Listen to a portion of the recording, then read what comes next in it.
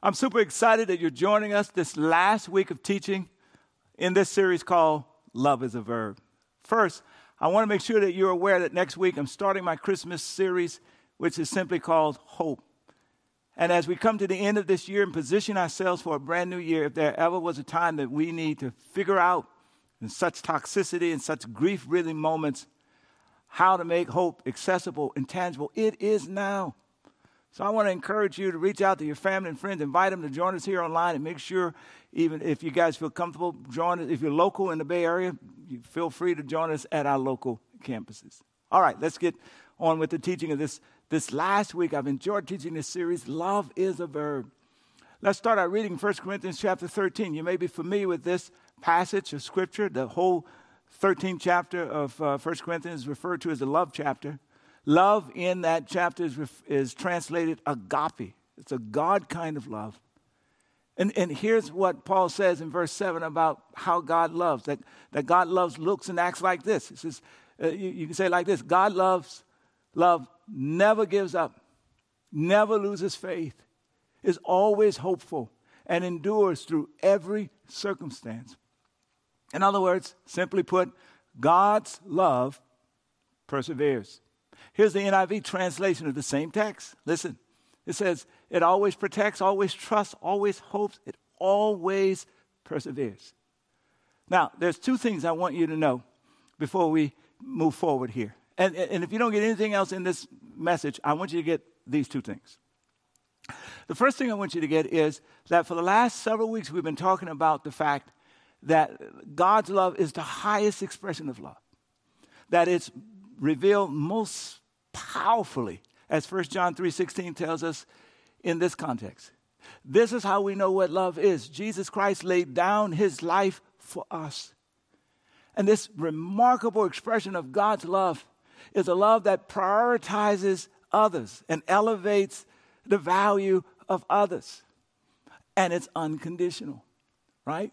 The truth be told, we're looking for that kind of love in every relationship we have, whether it be with parents or kids or coaches or mentors or folk that are partners or spouses, or every relationship we have, siblings.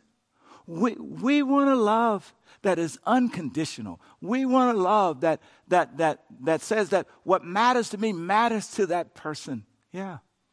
We want a love that will from time to time sacrifice on our behalf. But listen to this. The 1 John says this: therefore, since Jesus laid down his life for us, we ought to lay down our lives for our brothers and sisters. Here's the point: become the love that you're looking for. Become the love that you look for. Be that person who unconditionally loves the other, elevates the other, prioritizes the other. Now, here's the second point that I want you to get. When you think about this notion that God love perseveres, here's the second point I want you to get. God doesn't give up on you. No. God never allows the problems in your life and the problems in my life to cause him to lose sight of the potential, the vast potential that exists in our living, in our lives. God never allows the fact that perhaps we've been sources of pain, most likely shaped by the pain that has happened to us. He never allows all of that to cause him to lose sight of the incredible possibilities that exist within us to be sources of hope and love in the world around us. And he never gives up on us. Doesn't matter how shabby your life is. Doesn't matter how many times you fall down. Doesn't matter how great the struggle is. He never gives up on you. Surely one who would give his only son, and the son who would give his only life to save you, obviously he never gives up on you. Now here's the implication very quickly. That if we have that kind of love in our lives, we should not give up on others. It does not mean that we don't draw healthy boundaries. Love draws healthy boundaries. It does not mean we don't back out of toxic, violent-ridden, hateful relationships. Wisdom and love requires that we do that. But what it means is that we don't give up on people. We keep praying for them. We keep trusting that God can move in their lives. Come on now. We keep hoping for them. Yeah, and we keep a heart posture that says if we see transformation happening in their lives, that we are open and ready to participate in a brand new season of relationship with them. We do not give up because God's love perseveres. Yeah. God's love does. It cares. It serves. And it perseveres. It hangs in there. Now, there are three other expressions that I want to leave you with today as we think about this notion of a God kind of love that perseveres. First is this.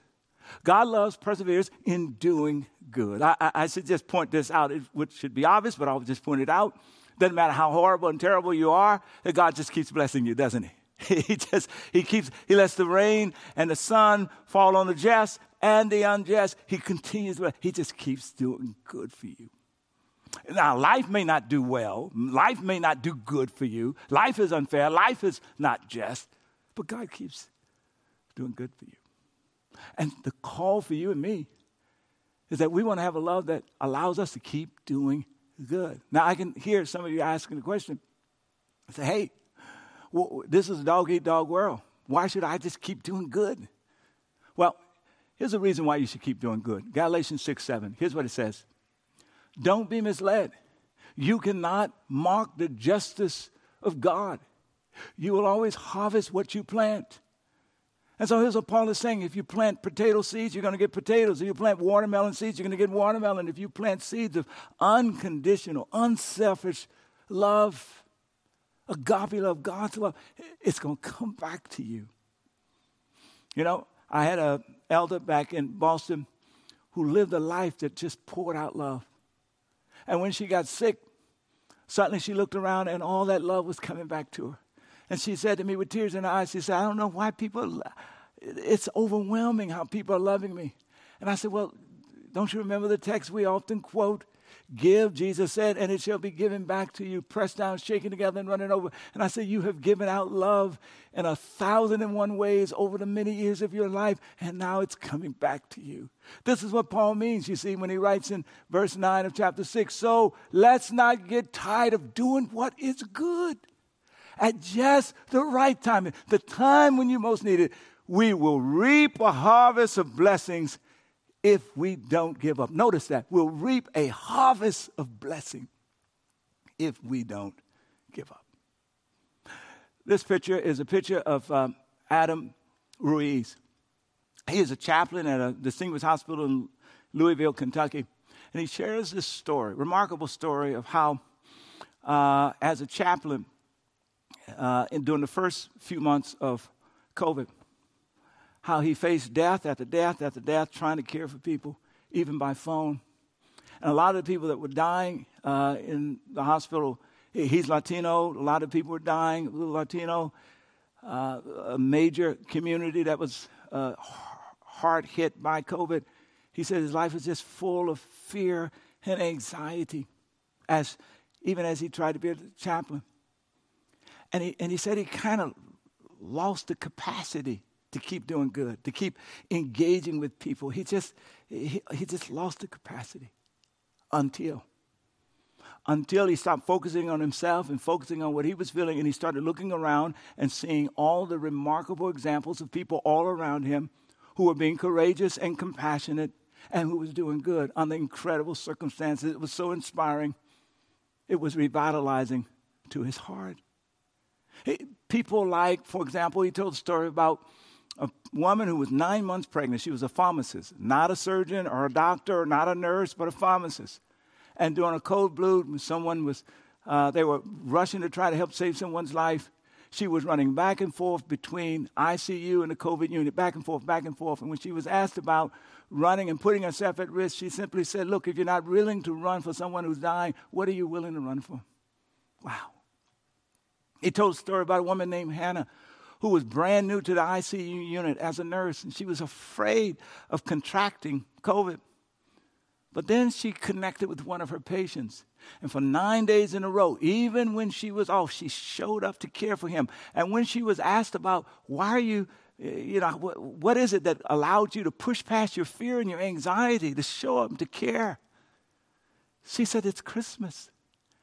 And she says, I remember the story of Mary and Joseph being turned away at the end. There was no room for them to give birth to Jesus. She says, I've created room in my heart for this patient. I'm not going to allow him to be out in the cold.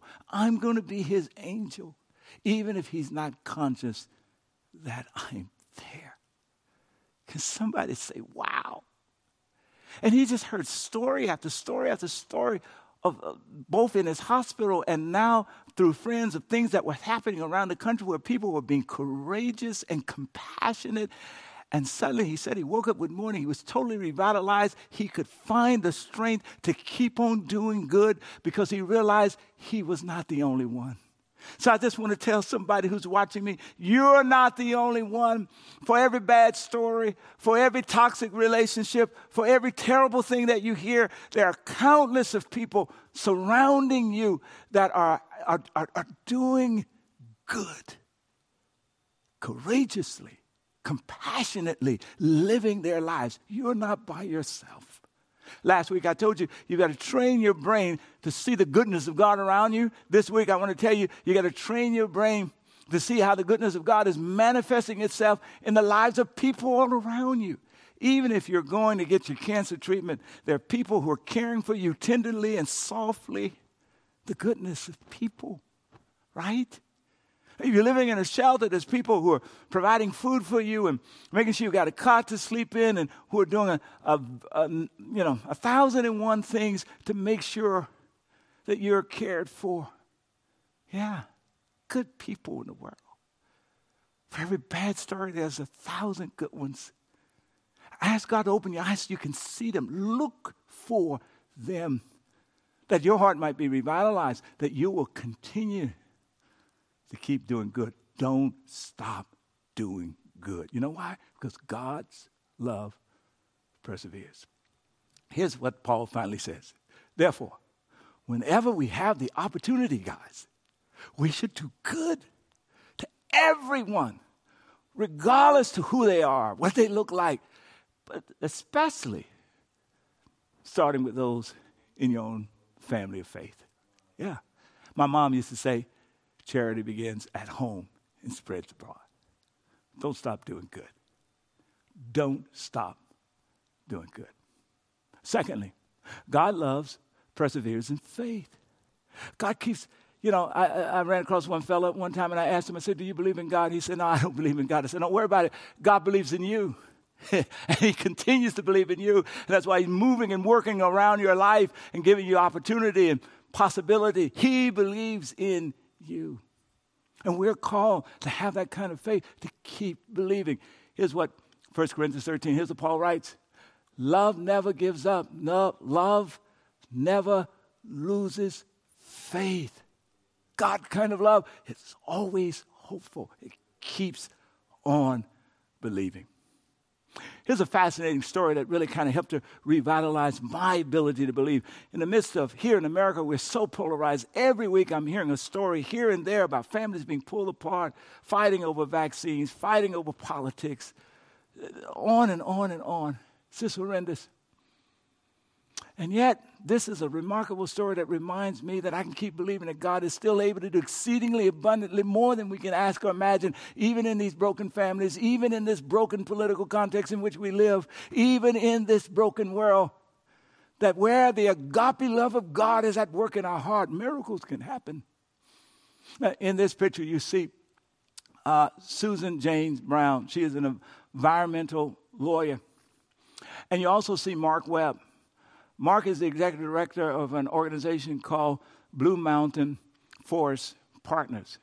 That organization has responsibility for facilitating cooperation between the environmentalists in that part of the world, in Virginia, Northern Virginia, and the logging community.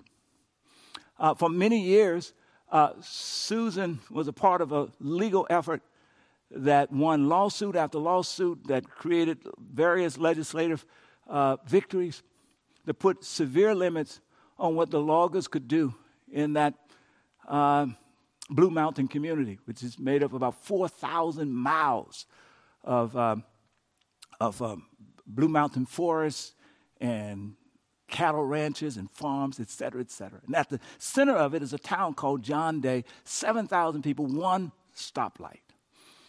And because of the victories of the environmentalists, people were losing jobs. Industry was shutting down. Folk couldn't send their kids to school, college, that is. Couldn't put food on the table. So Mark and his team invited Susan to come out. And together he wanted them to take a look. Next slide. He wanted them to take a look, stand side by side, and look at the field in which they both were engaged in. And they had to acknowledge as they stood there and they looked, they saw different things. The environment person saw the logs cut down, and she's thinking about the harm that's done to wildlife and all the trees that are being destroyed. But when Mark looked at those same trees being cut down and the laws that now have been put in place to stop it, he saw lost jobs. He saw families going into bankruptcy.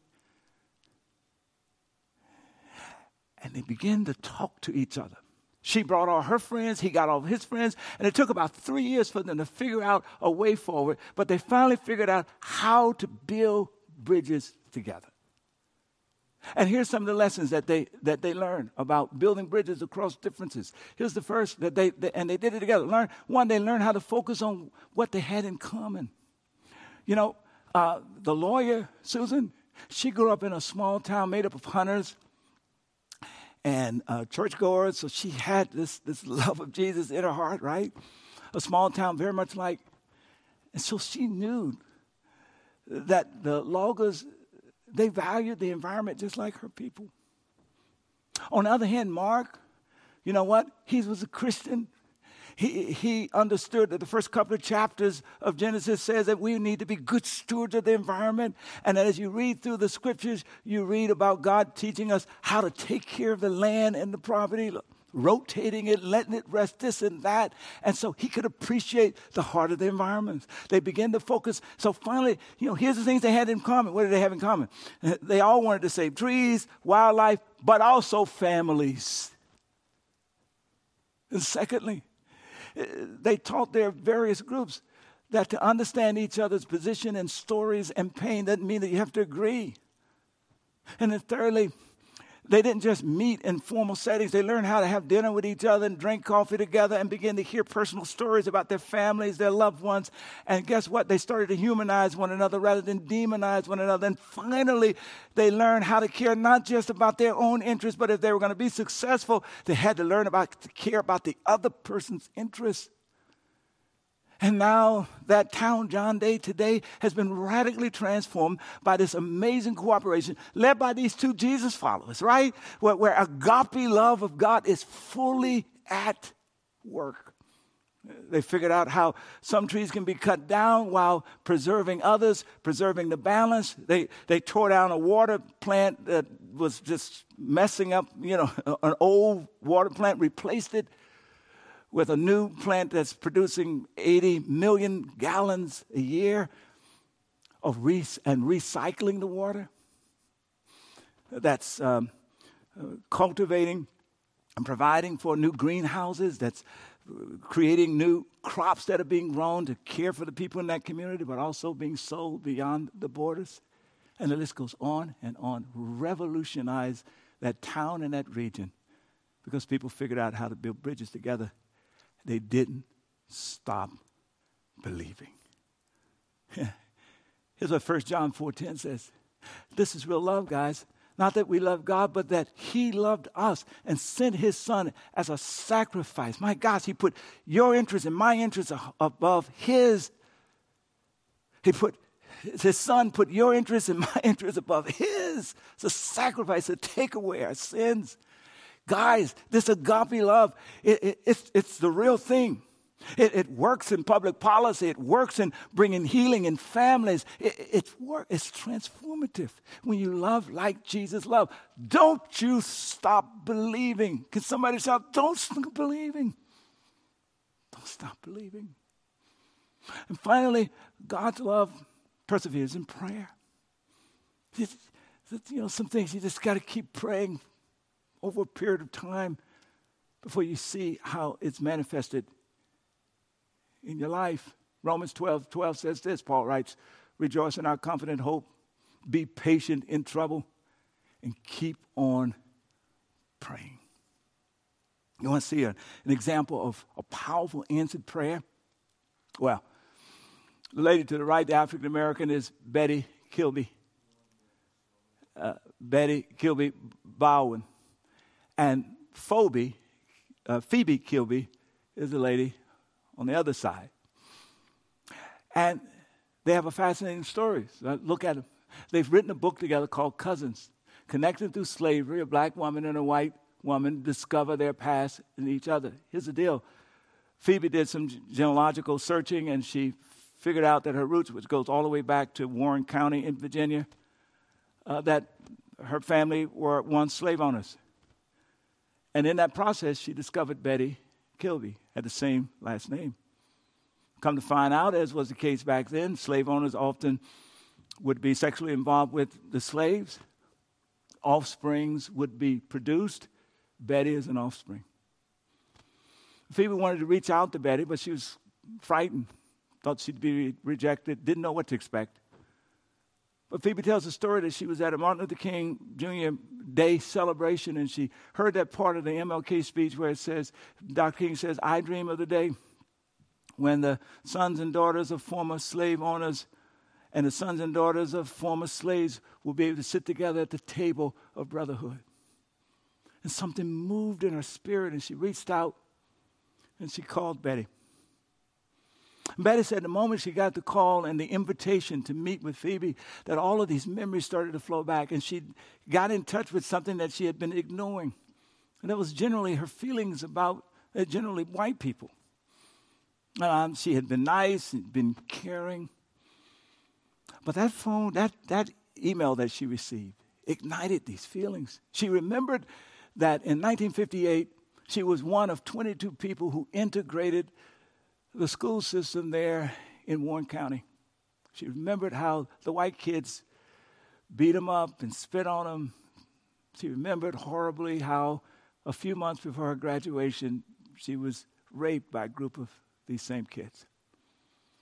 And she said God had blessed her to get past those experiences. She went on to become an executive and have kids and grandkids. And here she was at 62 years old, but she had been praying that God would use her life. She talked about civil rights. She had written books, and she had really tried to make the world better. But she kept praying. Can somebody shout prayer? She kept praying that God would not only use her to make the world better, but that God would keep making her better. And then came this email. The two of these ladies finally got together, and they began to exchange stories, and Betty shared her story, and all this stuff came out, and she broke and cried, and Phoebe apologized on behalf of her family, and before they knew it, something new was born. And now together they engage in the work of reconciliation across the country. They've written this book. And here's what I'm trying to say. Here's why I'm telling you this story. By two Jesus followers who are allowing God's agape love to work in their life and who, reminds us that some prayers take a long time. I mean, even Dr. King's speech, I have a dream, and he's dreaming of this, is in many ways is this prayer that sons of former slave owners and of former slaves would sit together. Well, that's coming to fruition. Now listen, I get the fact that there's a lot of racial injustice, there's a lot of stuff that's going on, but you and I together need to also be able to see all of the good stuff that's happening, all of the progress that's happening, all of the answered prayers that are still emerging, even in the midst of this. For every bad story, there's a story like this. This story is not the only one. It's one of hundreds, if not thousands of stories that are manifesting across this country. And if you're not in the U.S., this story appears across tribal differences and differences of clan and nationality, because the love of God is on the move despite the hatred that is rearing its head all over the world. God's love is stronger. And so you keep praying. You keep praying. Here's what Paul says, and here's where I'm going to end. He says, I pray that God, who is the source of hope, I'll get back to this next week. I pray that he will do a supernatural work. That's what he's saying. A supernatural work in your life, and that he will fill you completely with a joy and a peace that comes because you have put your trust not in people. You've put your trust not in your resources or in your intellect, but you've put your trust in the incredible power of God that works through people, that works in the environment, that works through you, because you put your trust in him. And guess what? Then you will overflow, next slide, with the confidence and hope through the power of the Holy Spirit. Here's what he's saying. He says, we've got to begin to pray that God's Holy Spirit will do a supernatural work in our lives, and that he'll open our eyes, and that he'll strengthen our ability to trust in a God that is still at work, that he will strengthen our ability to open our heart to a God who's continuing looking for people through whom he can pour his love into the world. And I don't mean it in abstract ways. I mean through you into the lives of your family members and into the lives of your colleagues, and collectively, come on now, through your jobs and through your careers, that this is a God who in Jesus Christ, by the work of the power of the Spirit, is still changing the world.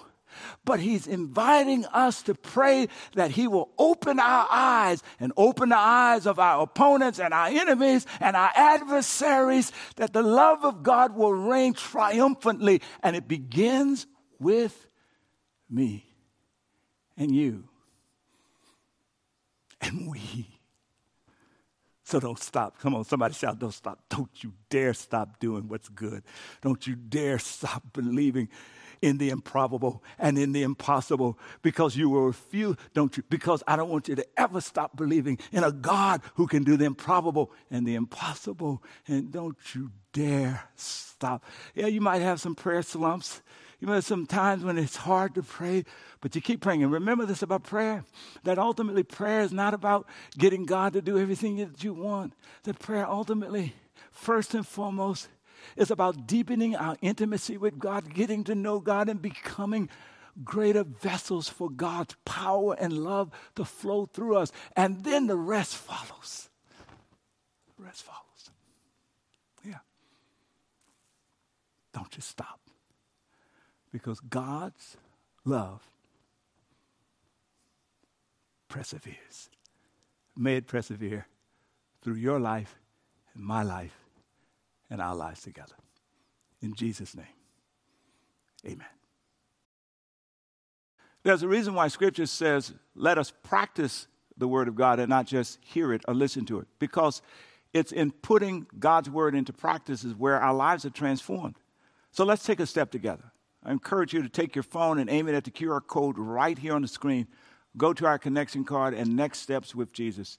And the very first option there is an opportunity for you to invite Jesus to come into your life and say, look, I want to surrender my life to you, Jesus. I want you to be Lord and Savior and Redeemer of my day and of my future and of my destiny.